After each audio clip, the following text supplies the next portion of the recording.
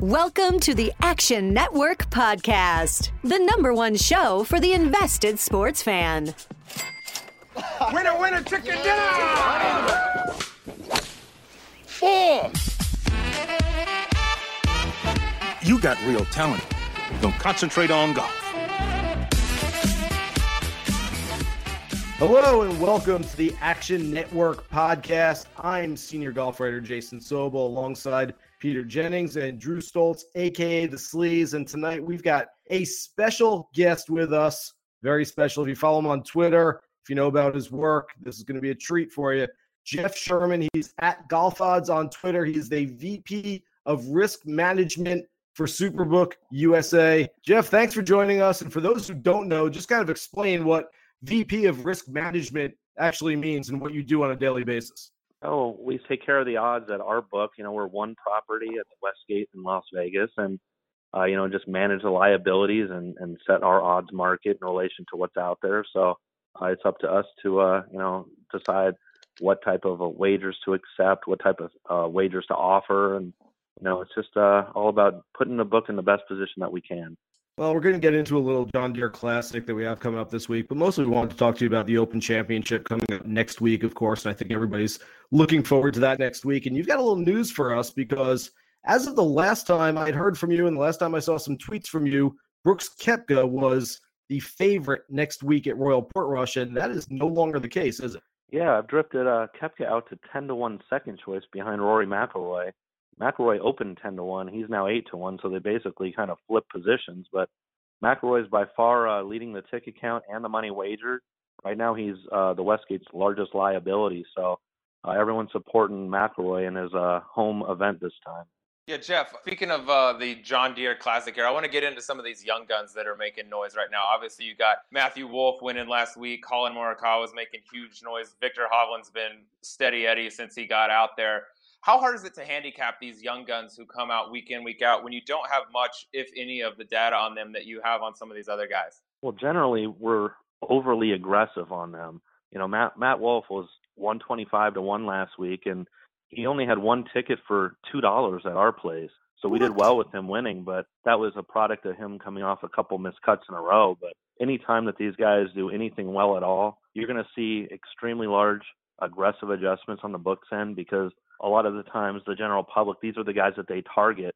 They want to get basically ahead of where they expect these guys to end up. For instance, Matthew Wolff now qualified for the 2020 Masters. I just opened him up at 60-1 for that because I'm anticipating over the next 8 months or so a lot of wagering support on him. So even though it's going to be his first time there, he's still probably going to be one of our liabilities by the time we get to the tournament. But that's how it is on a weekly basis. You see it with Hovland. You see it with Morikawa. These are the guys people are looking to target at longer odds before they get that first win. So, you're just going to see aggressive adjustments on these guys more so than some veterans. Speaking of line movement and looking at next week, looking at some of the bigger names, looks like one big name has fallen off and for good reason that he's gone all the way up to 100-1, and that's Phil Mickelson. One name and another good reason has dropped a lot. That's Jon Rahm, who obviously won on a links course at the Irish Open last week. Have you seen some other big movers for next week yet? Yeah, those are the two most pronounced ones, especially Rahm. The closer you get to the major and someone comes off a win, especially a top name like him, you're going to see a large movement because through the weekend, as these guys are playing well, we're accumulating wagers throughout on them. So we saw some wagers on Rahm over the weekend to 25-1. He's down to 16-1 now with the expectations that a hot golfer coming in. We're going to see some more action on him. And conversely with Phil Mickelson, I opened him at 50-1. He's up to 100-1. And generally he's supported in the majors, especially the Masters. But in the Open Championship, especially at coming off what he did in the U.S. Open where he really didn't sniff winning the tournament at all, he hasn't been getting much betting support, so his odds keep drifting out. Yeah, another big name that I'm really interested to hear your opinion on is Justin Thomas. I seldom bet outrights, and he's the only outright position I have at 45.5-1. He's had really bad putting since he's come back from the wrist injury. And in general, that's something that we look at to have regression. How much opinion are you guys putting into when you place a price on someone like JT or Rahm's recent movement, or is it more about the liability of the book? Right now it's about the liability. He's been well supported over the recent years, but like you mentioned, coming off the wrist injury, his performances haven't been that solid. And he's not used to being in the 30-40-1 range for these majors. If you look over the last couple of years, every time I drift out to 40 to 1, we tend to see some action come in on him. So I've been bouncing back and forth between 30 and 40. And right now he's a small liability for the book, and if that changes, then I'll ease him back out. But his performance between these last couple majors with dealing with the wrist injury, it's led a little bit less action on him than we usually see, and hence you're seeing him in that range right now. Yeah, just along those lines, I just want to get into the recency bias. I think that's something that's so interesting as a bookmaker. Yeah, I mean that's a big thing that you have to consider, and you're going to see a lot of that taken into account more so in matchup prices rather than the outrights, because the general public likes to bet based on that recency bias. Now, someone like Matthew Wolf's a great example, because last week he was 125 to 1. Now he's in a weaker field, but he's only 25 to 1. When you see such a large adjustment like that, a lot of the times some of the sharp bettors think that that's too much of an adjustment, and then they look to fade him in matchups against guys in that odds range, where generally he shouldn't make that large of a leap right away. So if you look in the matchup market, you might see some prices that aren't exactly reflective of the outright market. Rahm is a different case because he's going to get the public on that, and I think the sharps will stay away from him, respecting him in that. But when you see somebody that's young and makes a leap like that, you can definitely pinpoint some differences based on that recency bias. Getting back into the Open Championship, we got to talk a little bit about Tiger. And I saw that you opened him up he's currently at 16 to 1. How do his opening odds at Portrush compare to what his odds would be at some of the other venues? Would we see him more heavily favored if it was at somewhere like St. Andrews? First of all, regarding Tiger, I mean, his odds are only what they were opening at 12 to 1 based on what we've seen this season out of him, coming off the Masters win, the type of betting support that we've been seeing over the last few majors. So it's been relatively low. And in a tournament like this, with the conditions so important and sometimes the luck of the draw, he should be higher than that. And we've actually seen a lot less money on him based on that for me to drift him out to 16 to 1. Currently, he's sitting 11th in ticket count and 8th in money wagered. That's extremely low down the list for someone like Tiger, who's usually in the top 3 each time. But if it were something at, like you mentioned, St. Andrews, I think that he'd be getting more betting support and they'd be holding a little bit more firm in the 12 to 1 range, rather than a little bit of the unknown playing Portrush for a lot of the betting public. Where if they had something to go off from recent years, there'd be more involvement on the Tiger side. And we take 2,000 on matchups during majors, 1,000 on the weekly tournaments because of the volume. We see a lot more general public getting involved in the popular names for the matchups during majors, where they really don't get involved on a week-to-week basis for the regular tournaments. Realistically, you're seeing about 95% sharp play on matchups versus the general public, and conversely, on the outright market, it's about 95% general public play. So they're really two different markets. So on a week-to-week basis, we're really seeing not too much volume from the general public. It's mostly just dealing with the sharps. But then when you get to the majors, the general public will get involved in some matchups. So we can afford to take a little bit more, and it's a little easier to book. And the market's so much more solid, too, because a lot of the books take more, and we offer about 80 matchups during a major as opposed to 10 on the weekly basis. So it's a lot easier to write during the majors, and that's why we offer all the propositions, where we usually do about 100 propositions for each major, too. Jeff, you mentioned that 95% of the outright bets, the bets on winners, are from the public and not from the sharps. Do you ever get a bet, like a fairly big bet on, let's say I'm looking at the Open Championship odds on Brandon Stone at 500 to 1, and you get a pretty big bet, and it just makes you go, what does that person know that we don't know? What's going on here? That just sort of makes you think about things. I know you said you only got $2 on Matthew Wolf last week, which is mind-boggling. But do you ever get something on a guy that's just so far off the radar? It just makes you think, like, does someone know something, or are they just, throwing money out there and seeing what happens? Oh, I don't put it as someone knowing something. I think it's more of just taking a shot at some odds that they're interested in. For example, we recently took one on the Open Championship on Christian Bezuidenhout at 300 to 1. He's down to 200 to 1, but I took a $400 wager on him at 300 to 1. That's a little bit of a head scratcher there. I wasn't expecting that one, but it was enough to shift the odds. So that goes right along with your example on someone that a little bit of a surprise. How long did you practice that game before you came on the pod? I just tossed it out there and hoped it was right. That was pretty good. That's a good pull by somebody. And I'm sure it's the Bezuidenhout family who's got that ticket right there. Yeah, we've seen a few of those over time. I just took one on Adam Hadwin today at 200 to 1, dropped him to 150.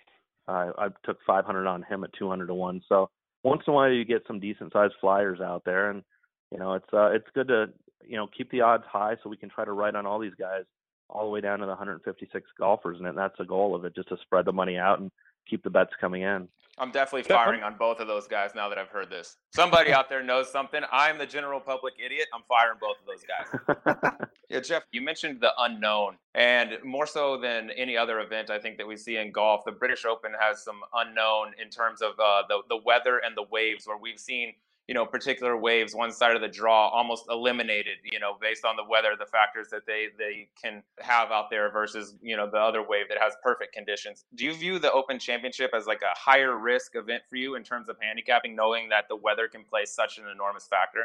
Yeah, there's no question I do. When I get involved in it myself, this is the major that I'm least involved in. And I even see it coming across the betting counter that we see a lot less action from the sharps on the matchups in the Open Championship than we do on the other majors, especially when you see at Augusta playing the same course over and over and you have that history to go off. But, the only thing that we can really look back is they played the 2012 Irish Open here, so that's a little bit you can try to read into that as far as scoring and then obviously the weather conditions. But the one thing I recommend is if you're going to get involved, especially in the matchups themselves, is wait for those tee times to come out. Go ahead and wait for the weather conditions to get closer. Unless you see a matchup that you really think is egregious, wait till Wednesday and find those weather conditions out. You might be able to put something in your advantage. So it might behoove you to wait a little bit longer than getting involved in the early markets on the matchups just for this major. Yeah, that makes sense. One more question, just as me as the, Peter's kind of our pro gambler, are the brains of the operation, if you will. I'm kind of the idiot that just likes to fire on a whim. And so hearing you talk about, the sharps will do this, the sharps will do that.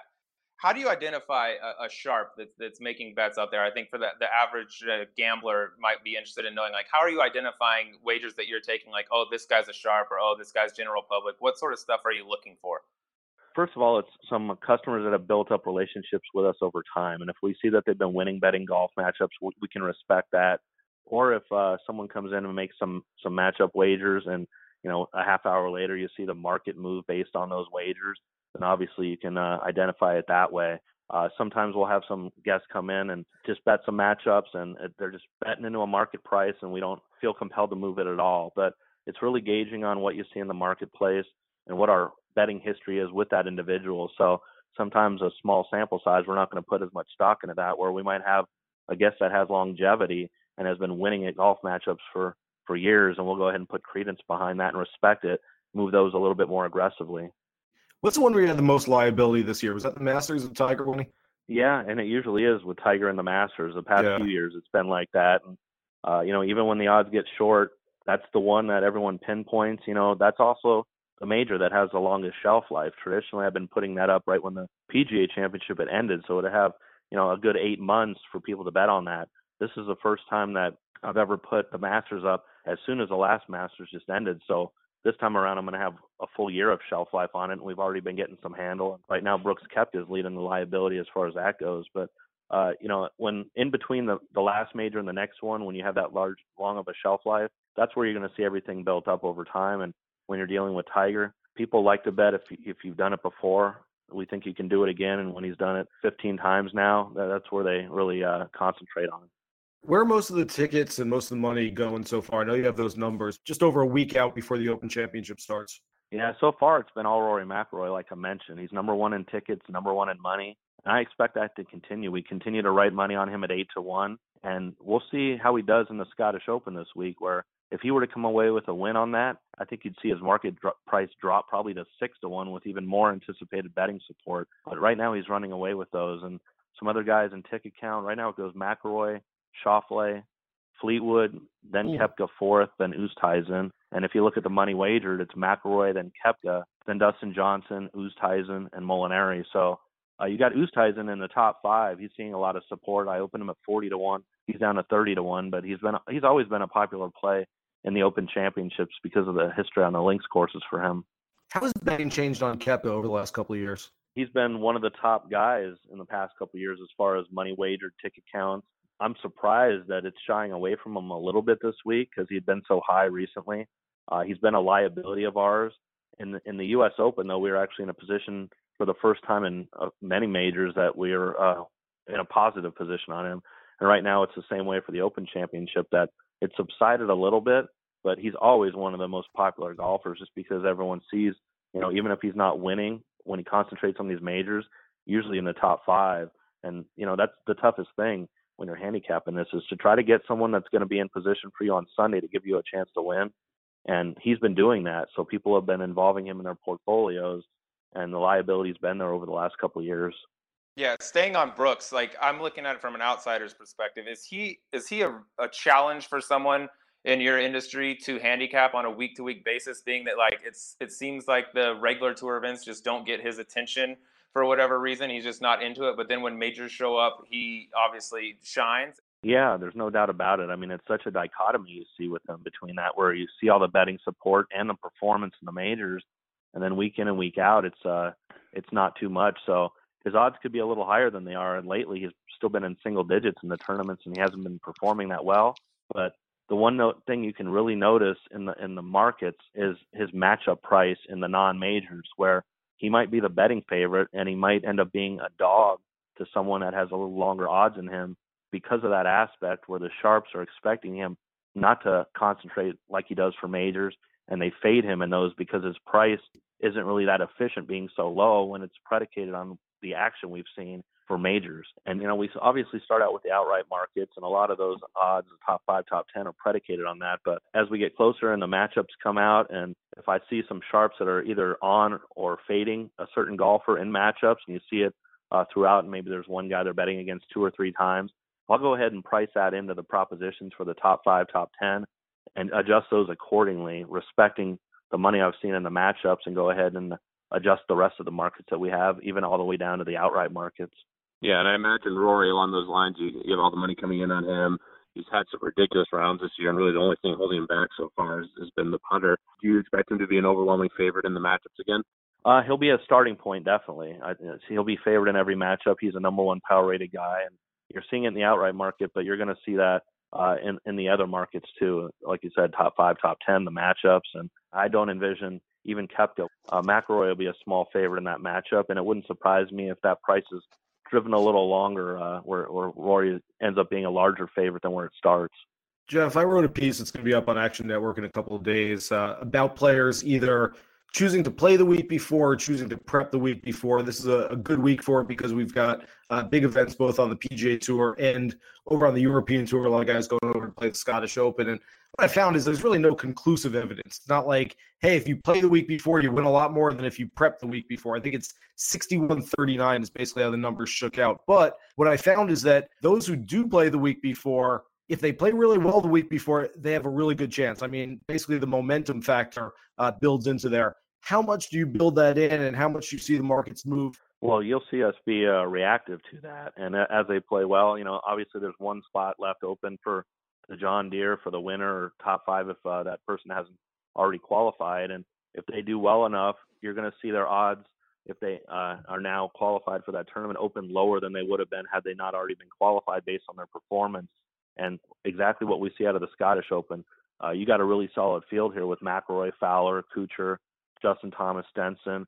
You can keep going down the list. It's a really solid field, but whoever is in the top 5 of the Scottish Open, you're going to see some adjustments, and some of them might be rather large based on the expected action that we're going to see coming in the next week, because just like we talked earlier, that recency bias, people are going to want to support those guys thinking they're going to be coming in with momentum. So the books try to stay ahead of that, and we'll be watching it.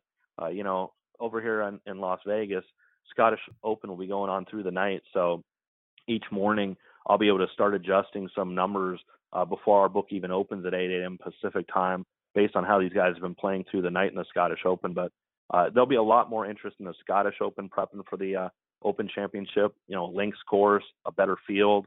John Deere isn't that great of a field, and there's not as many golfers that are playing the Open Championship. So you'll see a lot more coming out of the Scottish Open with some price movements next week for the Open Championship.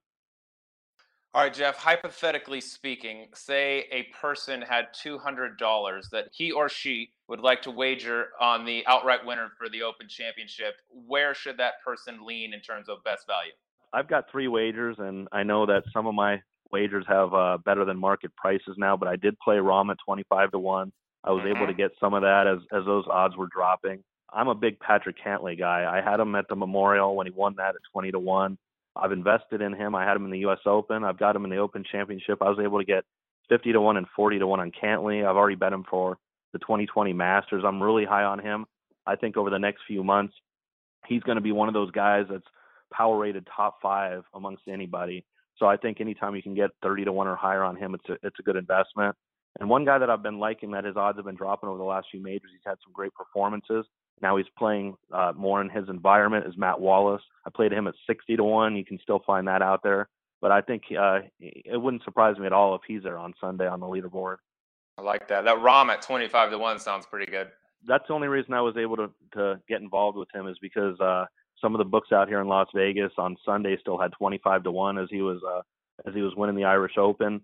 I adjusted down to 16 to 1, and that if you can get a guy like that this close to a major and get that much value in it, it's worth getting involved in. I've seen in other jurisdictions in the U.S. more offerings than we can offer here in the Las Vegas market. Our operating system, the one that we're currently on, I can't offer each way wagering. I'm hoping that is something in the near future that we can do, but you'll see some things like that are entering into the U.S. market that are influenced from the European markets. The golf markets keep growing all the time. When we eventually end up going national, I want to do some unique propositions such as over-under winning score on a weekly basis. That's something that you really can't find many places that our crew wants to get involved in once we have more than one operation going. So it's definitely a competitive market, and there's more opportunities for people to get involved. Jeff, any interesting tickets this week? We've got the John Deere and the Scottish Open. Anything coming through that sort of caught your eye? I actually took a couple wagers in the Scottish Open on Ricky Fowler against Rory McIlroy from general public, but they took plus 170, plus 160 in his matchup, which is interesting because of McIlroy's power rating at this time. So we got someone that's involved that likes Fowler over McIlroy. And, other than that, we get most of our action the day before the weekly tournament. So we'll probably see about 80% of what we handle on Wednesday versus what we've seen so far. Jeff, we could literally listen to you for hours because you are just so smart and so knowledgeable about all of this stuff. So we thank you so much for coming on the podcast today. Jeff Sherman, at Golf Odds on Twitter. You guys have to follow him if you're not already. And if you're not, you're doing something wrong. He's the VP of Risk Management at Superbook USA. Jeff, thanks so much for being with us this week. All right, thanks for having me, guys. Man, that was awesome. I can't believe, guys, won $2 bet on Matthew Wolff last week. I mean, what are we doing, people? Are we not listening to the pod? I mean, we're talking about Matthew Wolff. We're talking about Hovland, Morikawa, even Justin Sue a little bit. We've been talking about these guys, and I guess I wasn't on Wolff that much last week either. So I guess I'm in the same group as everybody else. But one $2 bet just astounds me. So that was a fun tournament to watch, though, guys. I went out to the 3M just for the weekend and was able to catch one of the best tournaments of the year so far. Yeah, for my money, the best tournament, the most exciting tournament, I should say, of the year. We've been talking about all three of those guys, we've been talking about Wolff and Morikawa a ton leading up to it. I actually liked Wolff last week, not that I would have bet him to win outright. I wouldn't have, but he didn't have any matchups on the books that I was looking at, which I thought sucked. But we did do what we do and roll on Viktor Hovland, as we always do. 4-0 since the U.S. Open. So Viktor Hovland with another major showing for the pod. But, dude, I thought it was so cool. It's unbelievable how young those guys are, how good they are, and the shots they were hitting down the stretch. For Wolff to watch DeChambeau make the eagle, know that, all right, now I really need an eagle outright to win this thing without a playoff, and to go and do it the way he did. The balls on these kids these days are unlike anything we've ever seen. So huge props to whoever bet the $2 on Matthew Wolff. We're idiots for not taking our own advice. Yeah, great finishing hole, and it was really fun. And the young guns, we talked about them on the podcast. I think everyone in the golf media world is talking about these guys. Golf's in a great place if you add them into the mix of, Tiger still obviously coming off a Masters win, and it should be a lot of fun down the stretch. The only bad news about this is we've been on Hovland. I've been loving Hovland, obviously riding him every week. Had a big bet on Morikawa last week over Nate Lashley, which obviously cashed. We are heavy on these young guys. The bad news, everybody's on them now. The whole world knows there's no more secret. Same with Ches, right? We get on Ches early before he heats up, and then he comes in, and now he's priced super high. So these matchups with some of these guys now, the markets are catching up, and there's no more easy bets out there anymore with these guys, which sucks from a money perspective, which is really all I care about. And now they're the betting favorites, like you said. DraftKings has it Hovland, Morikawa, Matthew Wolff, the top three on the board. One thing, guys, that struck me, and we'll get to DraftKings in a minute because we're going to make a lineup like we always do, and we're going to smash like we do every week. So we're going to pay back the listeners who have listened to this entire thing the whole time. I hope your commute was fun, guys. The one thing that struck me being out there in Minnesota, I spoke with Matthew Wolff a little bit. I got a chance to talk to Morikawa a lot, which I hadn't talked to him before. These kids look and sound like they've been on tour for 10 years already. These are extremely mature kids, not just inside the ropes. I get that, hey, they're really good golfers, and inside the ropes, their games are mature and better than 20, 21, 22-year-olds. This is like off the course. They treat the media and the fans like they've been doing this forever. I mean, not any sense of immaturity whatsoever. They're really impressive. I think that's a testament to where college golf has gone. Like, if you look at Matthew Wolff, freshman year at Oklahoma State, at Karsten Creek, he makes the national championship clinching putt in front of a shitload of Oklahoma State fans that were out there watching him. Cameras everywhere. He's playing in front of a camera. He's given interviews. Then this year he wins the NCAA championship, given interviews. He's like, this is nothing new to these guys anymore. These big-name guys that are playing the top tier amateur golf, winning national championships, they've done this. So, yeah, the stage is bigger and that it's a PGA Tour, but they're going through the same stuff that they've gone through for the last couple of years, which until the last few years wasn't the case. You know, like when I was playing college golf, NCAAs, I don't even think were on TV. You know what I mean? And the guys winning weren't getting interviewed by Golf Channel and doing a round-by-round recap. So these dudes are like, you know, as seasoned as you can get coming in as rookies on the PGA Tour, and it shows, like, not only in their games, but also in the way that they handle it. So I want to get into some of what we're looking at this week at the John Deere Classic. All three of those guys are playing this week. And Justin Suh, too. As I wrote in my column Sunday night, it feels like Suh hasn't played quite as well as, like, the outlier. I actually think, like, the other three guys are the outliers, and Justin's doing exactly what he's supposed to do, which is play pretty well and make a few cuts and kind of ease his way into being a professional. Like, that's normal. What the other three guys are doing is not normal at all. So we're seeing that from those guys. But I want to get into the John Deere Classic a little bit. I know we'll get some Scottish Open as well. That's kind of a bigger tournament this week, but we like to stay mostly on the PGA Tour. And Sleaze, I know you're looking at some matchups. Let's go around the horn and pick one matchup each and see what we all like, see if maybe we're on the same page with any of these. Yeah, beautiful. So for the first week, I am not going to have a Victor Hovland play, which pains me, but it's just too tough to bet. Prices are too tough. Matchups are tough. So I was scrolling through, and I was looking for a guy that I want to short, and I was looking high and low, and I finally found one in Danny Lee over Cameron Champ. And it's not too long ago that Cameron Champ was the it guy on the PGA Tour, hitting it miles, won early in the year, and he was the dude, but things have seriously changed. So I got Danny Lee minus 115 over Cameron Champ, and Peter talks about this a lot. Shop your books here, because one of the other books I looked at was Danny Lee minus 145, and I was able to find it at minus 115, which makes me like it even more. But Champ, this is a Champ short. I was looking back at his stats. He's missed the cut or WD'd in 9 of his last 12 events. And I actually thought last week that the 3M Classic, I thought that would be a good venue for him, one where he could hit a lot of drivers, do what he does that makes him Superman. And I think he shot 74-75, like really a bad showing from him. And on the other side of that, I don't think the John Deere Classic with a shorter golf course, guys hitting a lot of fairways, hitting a lot of irons, 3-woods, that sort of thing, I think this takes away his superpower, turns him even into more of a Clark Kent, and he just becomes a normal dude. So with that, the recent form and the course this week, I am heavy short Cam Champ, and Danny Lee was the matchup that I found. I'm not like heavy on Danny Lee, think he's great or playing great. He's been fine this year, but this is more of just a Champ short. So Lee minus 115 over Champ, that was the one that jumped out at me. Yeah, that's a great price, especially when you shop around. You know, looking at a couple matchups, Charles Howell's a little polarizing in the markets. One that I see is Lucas Glover is closer to even money. I'm seeing Glover minus 105. That intuitively doesn't feel great, but Glover is coming off a really good week last week, and his ball striking's been there, and I think he's rounding into form again. So I think that's some decent value, and we've been on these young guys, and now the prices are just too high, and I think it's unfortunately a time we have to fade them. So the non-sexy matchups are like Howell and Glover, but Glover at 105 or better, I like for sure. Guys, from the years 2009 through 2015, Zach Johnson finished top 3 at this tournament every year but once. In his last 40 rounds there, he's been under par 38 of those rounds. He's earned $3 million in the Quad Cities alone, and he's only a small favorite against Kyle Stanley. And you know what? I love Kyle Stanley this week. Really good ball striker. He's starting to trend in the right direction. Zach has really fallen off. He is outside the top 100, moved outside for the first time in something like 12 years, 14 years, just a few weeks ago.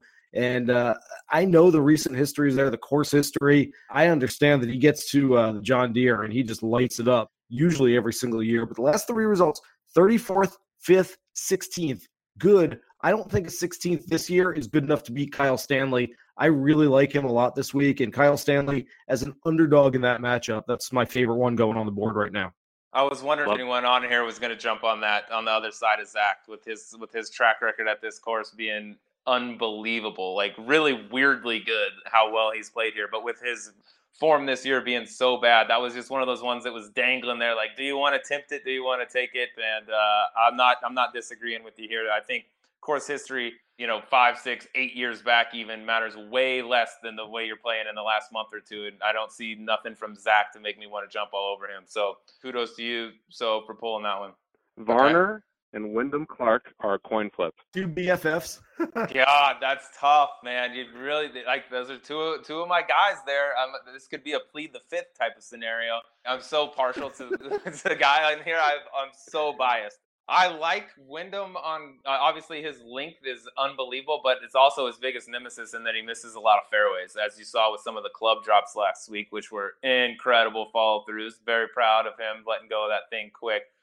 Gun to my head, I would probably take Wyndham just because I think he hits fewer drivers this week, and if the fewer drivers, the fewer fairways he can miss, I think he's pretty good from there on in. So maybe Wyndham slight edge over Harold, but I'm definitely not betting it. Guys, before we get to make our DraftKings lineup, anything from the Scottish Open jumping out at you? There's a couple of guys I'm looking at. We're all about the same price.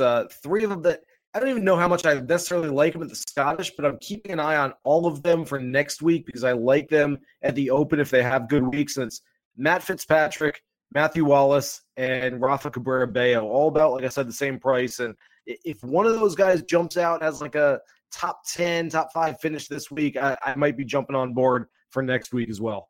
I like the Matt Wallace over Eddie Pepperell. And, Eddie's definitely probably the best guy on Twitter in golf. Without question. Nah, not close. Mickelson's the biggest star. He does good work, but Mickelson's got the star power over Eddie. Eddie's quality of tweet is higher than Phil, in my opinion. I agree with that. I agree with that.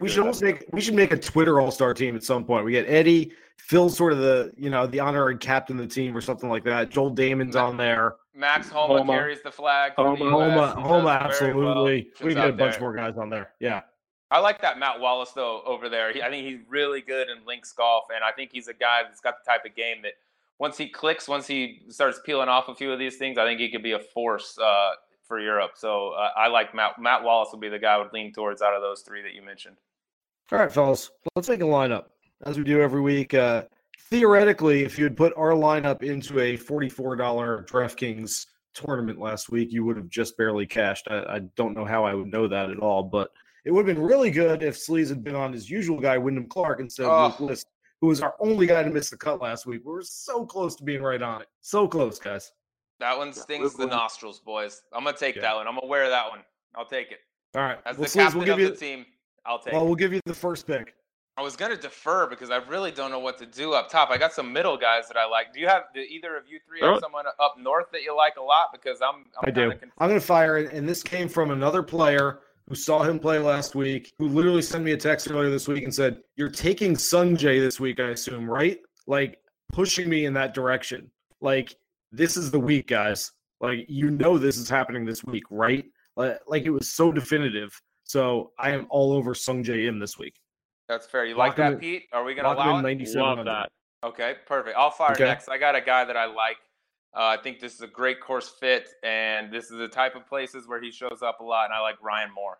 I will throw one out at you, Sleaze. I'm just going to say this to you. Okay. I didn't realize it until this past week. Ryan Moore had been with his longtime caddy, J.J. Djokovic, for 8 years. They parted ways after the PGA Championship 2 months ago. J.J. was offered a few other bags, wasn't sure. He's got a young family at home. Then he took a bag to this young kid. He's now caddying for Colin Morikawa. How about that for an upgrade after a long time with Ryan Moore? So all of that said, I like Ryan Moore a lot. He's played well at this one. I'm just saying he's kind of in a little transition period. He is, and his recent play has not been anything that jumps out at you. I just feel like these are the type of spots that are just like where he thrives, like these not overly long golf courses, more precision, more iron play. I feel like this is the right type of fit for him. That's the reason why I like him. And I think there's a lot of good options in this range too. If you want to veto, use your veto power and kick him off the squad, you can use it. But he was my guy at 9,200. Peter, I'll let you. Let the pro chime in. I would take Lucas Glover over both of them. Lucas Glover is minus 135 versus Sonja, which is interesting. I think that he's right there with Stanley. He's basically a coin flip right now in the market. So Glover's the guy who stands out to me, but I love Sonja as well. I like that angle. Kick Ryan off the squad. Sorry, you were on briefly. We're replacing you with Lucas Glover, 9,800. Tough break. That was like a quick trade, sign and trade type of scenario. I'm going to make our team even more tilting with another guy who's been playing well recently, but he's on one of the all-team tilting DFS guys, Vaughn Taylor. Not the strongest name, but he's only 7,700, and just look at his current form. I'm pretty high on Vaughn Taylor this week. I like Vaughn a lot this week, too, and you're usually on Vaughn on the right times, too. I will say that much. You're a Vaughn Taylor connoisseur. We got 7,600 per man left. We got Kyle Stanley sitting there at 8,800. Is it even my turn? It's not even my turn, but I'm just going to talk. Fire him. If you got conviction, take him. I mentioned him before. I mentioned everything I like about Kyle Stanley, striking the ball really well. If you guys are on board, we can go 8,800, and then you guys got a couple of cheaper guys to get in there. Do it. Let's do it. Fire him. Official. Sign. Kyle Stanley. Oh, there he is. My boy, Matty Every. Oof. I like him this week. The 5-putt really scarred me with him. I got some serious scar tissue to get over with Matty Every. But you know what? I'm going to go back to the well. I think I stick by this. His upside when he's priced down here below 7,000 is higher than any of these other guys. So if Matt Every has a good week, that's a winner's check. That's a top 3. There's not a lot of these guys like Robert Strap, I don't know. Uline, don't think this is a good fit for him. Right. I don't think there's any other potential winners below 7,000. That's kind of my constant go-to with Every. But yeah, I'm on Every. Let's ride him again. I'll let you guys decide. There's 2 guys. Matt Jones, there's some upside, but definitely he's not played his best golf as of recently. And then Michael Thompson is another guy who MDF last week. He's been popping in my models. Any preference out of those 2? Michael Thompson. I almost took him earlier. I was going to say I hate Michael Thompson, so there you go. God. There's this is our first team conclusions right Michael Thompson is he's made some top 10s. He did play well at the Heritage. Straight hitter, good putter. Throw 2 more out. Hank Lebioda, who's played pretty well, and KH Lee, who's got a decent course fitter, both out there. I'm just throwing it out there. I could be talking to Leota for sure. All right, you call it, Peter. It's ultimately your pick. It's yours. As yours. Team GM, I'm going to allow you. We're going Thompson. I like this squad a lot. In alphabetical order, Matt Every, Lucas Glover, Sungjae Im, Kyle Stanley, Vaughn Taylor, Michael Thompson. Put all of your money on that, and there's no way you can lose, right, guys?